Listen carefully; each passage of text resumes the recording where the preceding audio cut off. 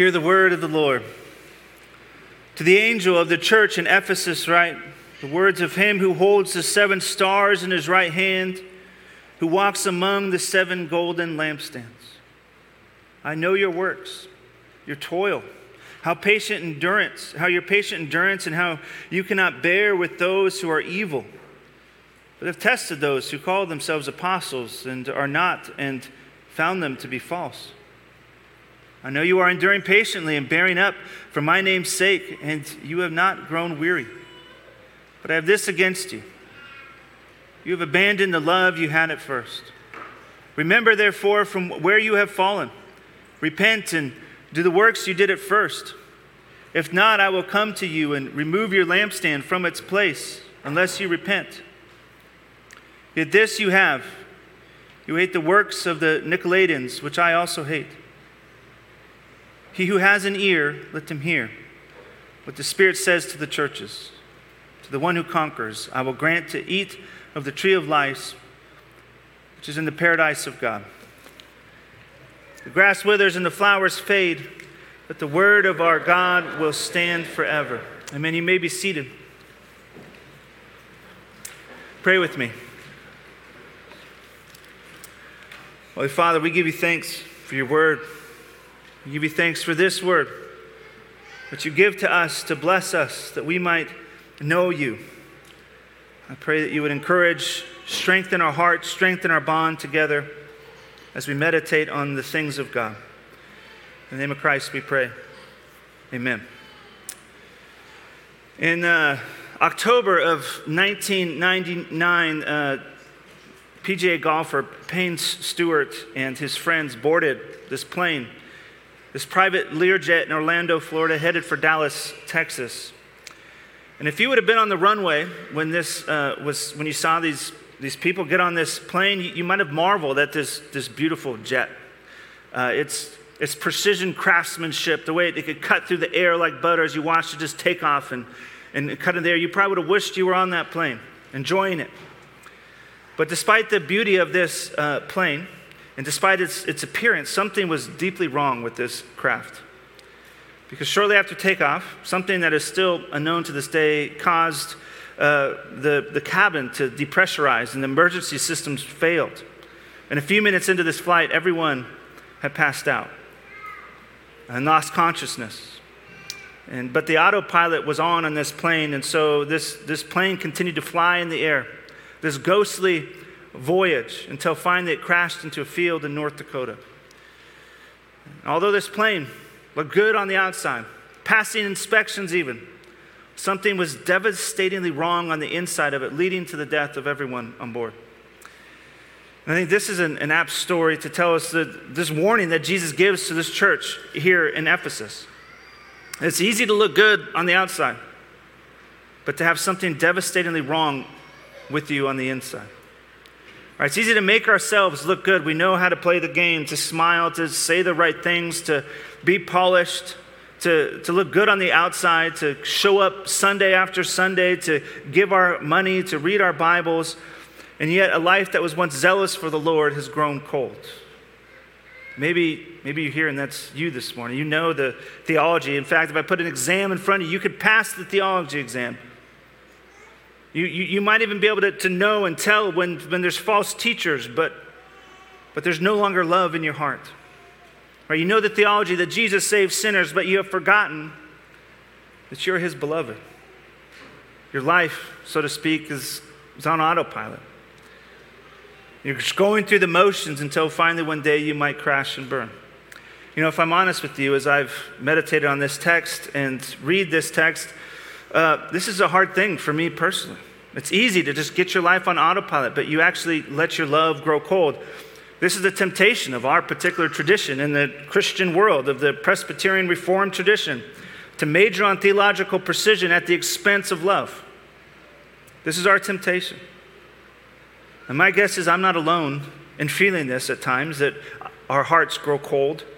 I imagine you feel this too. It's not a bad thing to feel this. Remember, Revelation is a book that comes to us. Jesus tells us that we might hear it and be blessed by it. Jesus brings you this news, even these hard words, that you might be blessed. In this, he's not going to tell us you have to choose between theological precision and our hearts, but he's going to tell us, listen, he wants both of those from us. He demands both of his people. And so Jesus gives this letter to John to send to the church in Ephesus that they might continue their theological precision and also that they might return to their first love.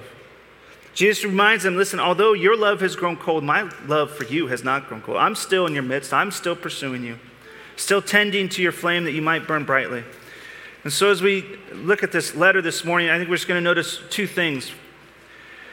The two things are these, that one, that Jesus praises the church for their intolerance. Jesus praises the church for their intolerance. And second, that Jesus pursues the church for their intimacy. Jesus pursues the church for their intimacy. So first, Jesus praises the church for their intolerance. Jesus praises the church for their intolerance. Look with me back here at verse 1 to set this up. He says, to the angel of the church in Ephesus. So the first thing we notice is the audience of this letter. It's being written to the Ephesian church. And one thing to note about this church is that the Apostle John once pastored this Ephesian church. Church history tells us this is where he was preaching and teaching when he actually got arrested and sent off to the island of Patmos. And so this was a people he was very familiar with. This is probably the people that he's writing to that he knew the most about. He knew them. He taught them. And so as he's writing down these first words that Jesus gave him, he must have been delighted to hear, oh man, they can see false teachers. They love the truth. How amazing this is. They're doing well. This would be like hearing from someone else that your children are doing well outside the home. And this is how Jesus begins. In verse 2, he says, I know your works, your toil, your patient endurance, and how you cannot bear with those who are evil, but have tested those who call themselves apostles and are not, and found them to be false. I know you are enduring patiently and bearing up for my name's sake, and you have not grown weary. Jesus is praising these people for their works of patient endurance, which he calls toil, which means this wasn't easy. This was hard work, but they were enduring. They were doing the good and hard work of enduring. And what are they enduring through? But they're enduring through these false teachers that are coming, saying that they're from God and proven to be false. There were some in their midst who tells us they're self-appointed apostles, which means they're appointing themselves to speak on behalf of God, but they found them to be false. They exposed them as fake. So how did they know? How did they know that these guys were actually false apostles? Well, it tells us here that they tested them. This church knew well the scriptures. They were taught well by John, and they remembered their training. They knew the scriptures so that they tested these men based on the teaching that has been passed down to them from John himself. And these men were found lacking. They were found false. And Jesus agrees with this church that, man, your assessment of these men is right. And he praises them for this vetting process. This kind of vetting, training, testing kind of reminds me of even our own ordination process within our tradition. Right? To be ordained, to be a pastor in our tradition, you have to take written exams. You get tested on Bible and theology and history and sacraments and our book of church order. Not only does it take hours to get through these exams, but you get orally examined too, and people ask you questions, and you have to actually answer these questions. And it's, people spend, at least usually a year to get through all these tests. It's intense. So why is this process so intense of testing and training? Because we don't want false teachers, people that teach falsely in our midst. We want this people that are teaching the same truths that have been passed on from generation to generation to us. So we have to be tested to find out. And one thing to note, though, is these false teachers are not just people in different Christian theological camps that we just disagree with on lower tiered things. This is not what's happening. But the false teachers here, and false teachers used typically in Scripture, are those who deny the essentials of the faith. That Jesus is the Christ who died and rose again. Right? They're denying the essentials of the faith, that Jesus is the one true Son of God who died and rose again, fully God, fully man, the truths of the Apostles' Creed. This is what they're ultimately denying, that he is the only way to salvation. And this is what Jesus says in verse 6 of this people. He says, yet this you have, you hate the work of the Nicolaitans, which I also hate. Jesus actually names some of the enemies that they're dealing with for us.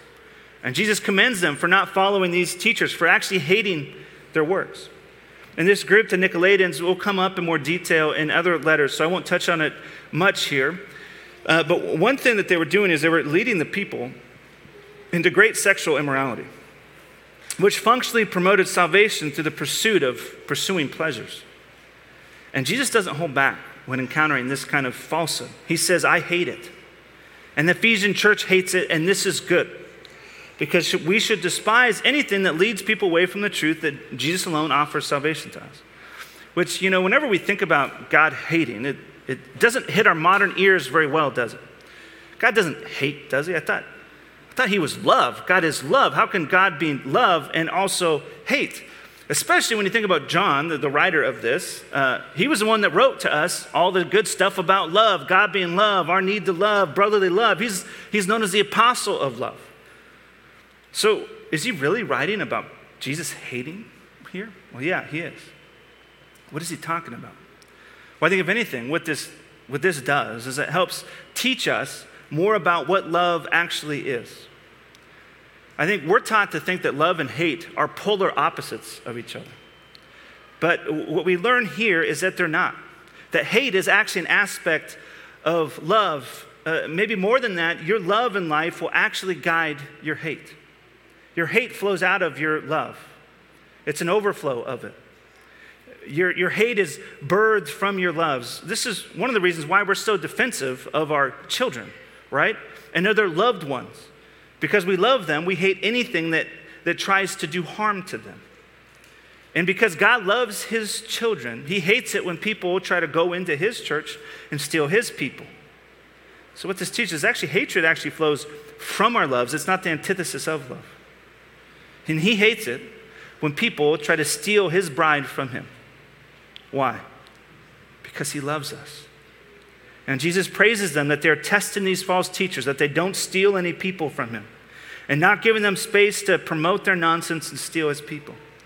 And so the Ephesian church is rightly praised and commended for hating what Jesus hated, for their endurance, for bearing with being persecuted for Jesus' name's sake, for not leaving the truths that John had passed to them, even in trying times when people are being killed for their beliefs.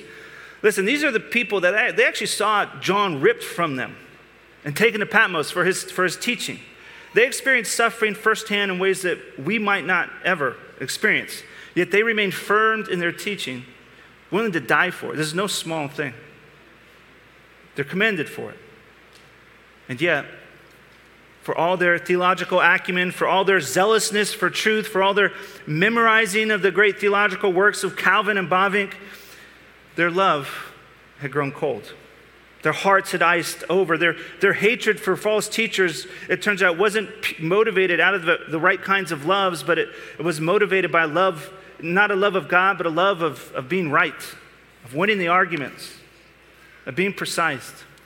I think if you were visitors of this church, walking home afterwards, having the conversation, what did you think of the church today, honey? And you might say, well, Sunday school was very precise, wasn't it? Yeah, that Sunday school was so precise. And then you go, how was the service? It was so according to the Bible. Everything was just neat and tidy and awesome. And not that these are bad things. Obviously, we want to be precise. But then you might, after noticing the precision, you might ask, but did anyone smile? Was there any joy in the room? Did anyone actually love God, do you think? Was anyone's heart stirred? Do they actually know God, or do they just know a lot about God? This is our temptation. We love our theological precision, and I think it's correct that we should, and we would be commended for it. But what does all the doctrinal precision in the world mean if you have not love? Friends, it's a noisy gong. It is meaningless and it is worthless. In fact, our voice in this world becomes just a background noise of annoyance. And we become the ones who just like to argue, but who struggle to actually love anyone at all. And in doing so, our witness, our light, is actually in danger of going out, because if we have not love, we have nothing to offer this world. If we have not love, we have nothing to offer this world. In fact, here we find that he would actually snuff our light out. And so Jesus comes to them, praising them for their endurance, for their precision, for their intolerance of false teachers. This is good. But he also says your theological precision alone is not enough, friends. To follow this lampstand analogy further that he have here, it's like having this beautiful wax candle with all sorts of designs sitting on a table unlit. Right? It's in the fire of love that we find our light. And this is what we need. We need hearts in love with Christ. And the thing that makes the knowledge of God beautiful is actually love. And there's only one way to have our hearts warmed again, to have our candles lit again, thawed again, and it's to be pursued by Christ. This is the second thing we see here, that Jesus pursues the church for their intimacy. That Jesus pursues the church for their intimacy. Look with me at verse 4. He says this, "But I have this against you, that you have abandoned the love you had at first." Imagine John for a second. If you're a parent, you can imagine maybe someone saying this to you about your child. His heart must have dropped when he heard this. It's like, not my people, not my church, not my people who can rightly discern doctrine, not my people who heard my teaching about the love of God over and over and over again, not the Ephesian church. This can't be right. But yes, the Ephesian church. They had lost their first love. They had prized their knowledge over their love, and they had let their love grow cold. Isn't this kind of what happened to the Pharisees in the first century too? They were so busy keeping the rules that they forgot why they were keeping the rules in the first place. And friends, if you think this couldn't happen to us here or to you personally, I might caution you that if it happened to the people that the Apostle John discipled, right? John, who wrote the Gospel of John, who saw Jesus transfigured, who was one of his best friends, who witnessed his death and resurrection. If it happened to the people that the Apostle John pastored, it could happen to us too. So what do we do with this warning? This warning, what do we do with it? I think we need to remember, what is the image before us here constantly? The image before us is Jesus in the midst of his lampstand, which is the church. So the image is this: Jesus tending to the lampstand, tending to that candle that the flame might not go out. That although they had forgotten Jesus, Jesus had not forgotten them. Jesus is pursuing them. Jesus is loving them, even though they haven't been returning that love. It is Jesus' pursuit of us in the midst of our failures that ends up reanimating our love. It fans the flame of love. And this is what he says to them as he's shepherding, as he's pursuing. This is what he says to them so that their love would return. Because he doesn't want it to stay this way. He wants it to return. This is what he says in verse 5. It says, "Remember, therefore, from where you have fallen, repent and do the works that you did at first." Kind of gives us these three things to do for us, to pursue us, that we might have our hearts warmed again. He says, remember, repent, and redo. So first, remembrance. Jesus is saying, listen, remember why you loved him to begin with. Remember your love from the beginning. So why do we love Jesus? Well, 1 John 4 tells us that we love because he first loved us. Right? We loved him because he pursues us and loves us. Remember. This first remembrance is to remember he loves you.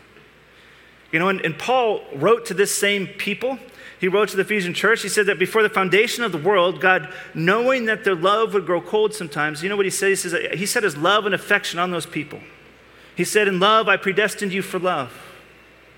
Jesus is saying to this church and to us, that listen, if your love has grown cold, remember, you were loved by the Father. Before the foundation of the world, before you could ever imagine returning love to him, he loved you. Remember, the Father knows that your love sometimes grows cold, and yet he loves you anyway. He knew this would happen to the Ephesian church, and yet he died for them still. While we were his enemies, he did this that we might become his friends, that we might be his beloved bride.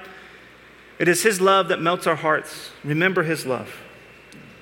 There's this beautiful truth in this, that we're not defined by what we know or don't know, thankfully, because we'd be in trouble, but by the one who loves us. That's what defines you.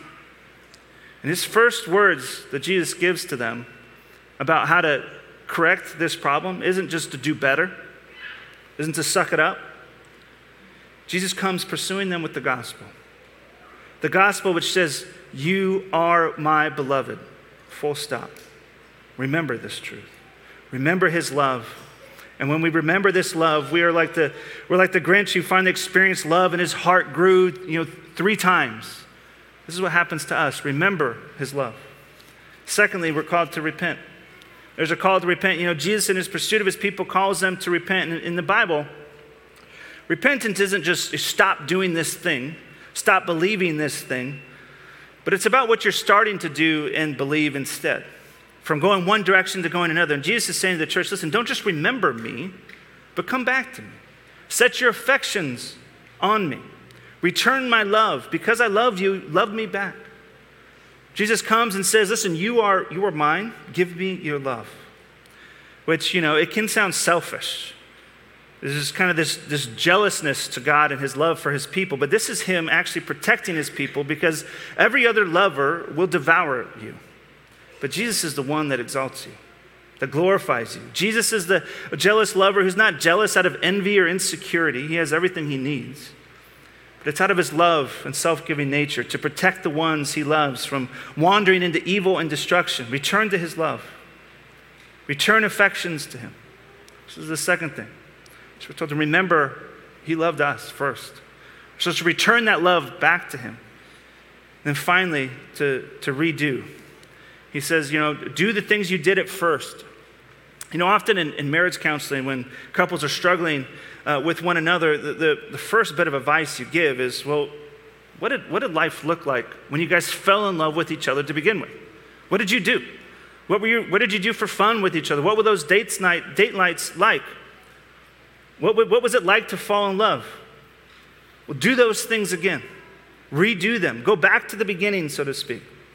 And as you do this, your heart begins to follow your actions as you remember your love. This isn't to say that this transformation will be quick. Sometimes when there's conflict, the furniture just needs to be rearranged a little bit, but sometimes you need a complete renovation. These things take time. Do the things you did at first, spending time with the Lord, doing the works of loving your neighbor, not just yourself. Do the things you did at first when your heart was warmed by the gospel for the first time. But because this work that we're talking about here can be really hard, it can be tempting just to give it up. To think to ourselves, listen, I can't do it. I think my heart might be actually too cold for this. And maybe I don't care enough anymore to let this actually do something for me. But friends, let me tell you this. As long as the tomb is empty, and as long as Christ is in your midst pursuing you, you can do this. We don't overcome and become conquerors because of our strength, but because of he who went before us, because of he who lives within us. And if he can conquer death, if he can conquer the grave, then he can raise our dead hearts to new life as well. So we're called to seek him, to ask him to do this work, and he will. I promise you, he will do this for you if you ask. I can't promise you much. Unfortunately, I can't tell you, listen, your life's going to be great. Just follow Jesus. I can't say that there's not going to be any more suffering. Typically, your suffering happens because you follow Jesus. I can't promise you're going to live some long life. Jesus didn't live a long life. I can't promise you a roof over your head or that you'll never be hungry. Jesus himself grew hungry and did not have a roof over his head. And Jesus never promised these things to us. But what did he promise to you? He promised, come to me all who are weary and heavy laden, I will give you rest. Come to me if you're burdened, all whose affections have grown cold, and I will give you life. I will give you love. And as he does this, as he gives you life and love, you and I become life and light to the world, to everyone around us. Because it's not the church's perfection or her lack of doubt at times or her struggles at times that set us apart from the world. It's not our perfections that make us unique. I don't have to probably convince anyone in this room of that. But it's our continual remembrance, repentance, and doing that marks us as God's people. And this work happens because Jesus is in our midst, pursuing us, calling to us that we might return. And in this, there is a warning here. That if we don't repent, that if we don't return to our first love, then we are exposed as the false teachers. And if exposed, then Jesus says here that he will remove his lamp from us. Which whenever Jesus talks about these things, it's always frightening. And if you are frightened by this, know this. Jesus is speaking about those who, when they hear these kinds of warnings about love, their reaction is like, meh. Right? These are the people who react with indifference to Jesus' call to us, to Jesus' warning. And if that is you, I would encourage you to heed this warning that you may be exposed and that you may return to him. But if you are here this morning, you sense within your heart that, listen, my love has grown cold. That maybe it's what I'm offering to Jesus in my worship and witness is nothing compared to his worth. That he is far greater than anything I'm able to give him. This is a good place to be. To recognize this means that the Spirit of God is at work in your heart. This isn't something that self-righteous people feel or experience. But if your heart breaks for what was lost, for the love in your heart that is cooled, Jesus is here to pursue you, to warm your heart, that you might inherit this tree of life that's waiting for us. This tree that was once forbidden is now waiting for us to come and eat from her branches. The life that was once promised and taken from Adam and Eve is actually now given to you and I freely through Christ. Christ who became the tree of life as he died, cursed on the tree, but rose from the dead, restoring what once was lost. And now we get to taste of that tree as we feast on him. Life is found in him. So I bid you come. Taste of this fruit. Remember his love which was shown to us on the cross. Return to him. There's this beautiful truth that we don't have to pretend to have it all together. We don't need to cover our nakedness. He sees us. He sees you in your struggles. He sees you in your highs, in your lows. He's not scared of them. It's in those places he comes pursuing you that you might have life in him. He loves you. And it is his love that warms and rewarms our hearts over and over again. So remember it. Return to it and live out of that our light may grow and shine in all the world. Amen. Pray with me. Merciful God of love, I pray that you would warm our hearts to you. That you would help us to be a people who help each other to remember, to repent, and to redo these things. That is just our cycle of life together as a community. That we're a people who strive to not let our love grow cold, and when it does, that we come running back to you. Do this work in us, we pray, by the power of your Spirit. In the name of Jesus, amen.